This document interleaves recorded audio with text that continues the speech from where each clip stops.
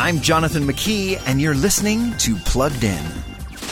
TikTok announced that it'll establish a youth council in the hope of building a better platform for teens. TikTok's global head of product policy said, it's still very early stages, but again, our goal is that we keep designing really effective products and policies that protect young people, but also enable them to find a voice.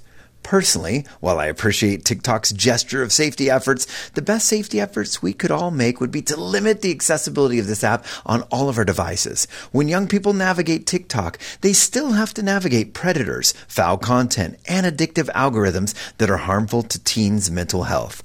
I encourage you as parents not only to dialogue with your kids about these issues, but model healthy screen time habits in your home.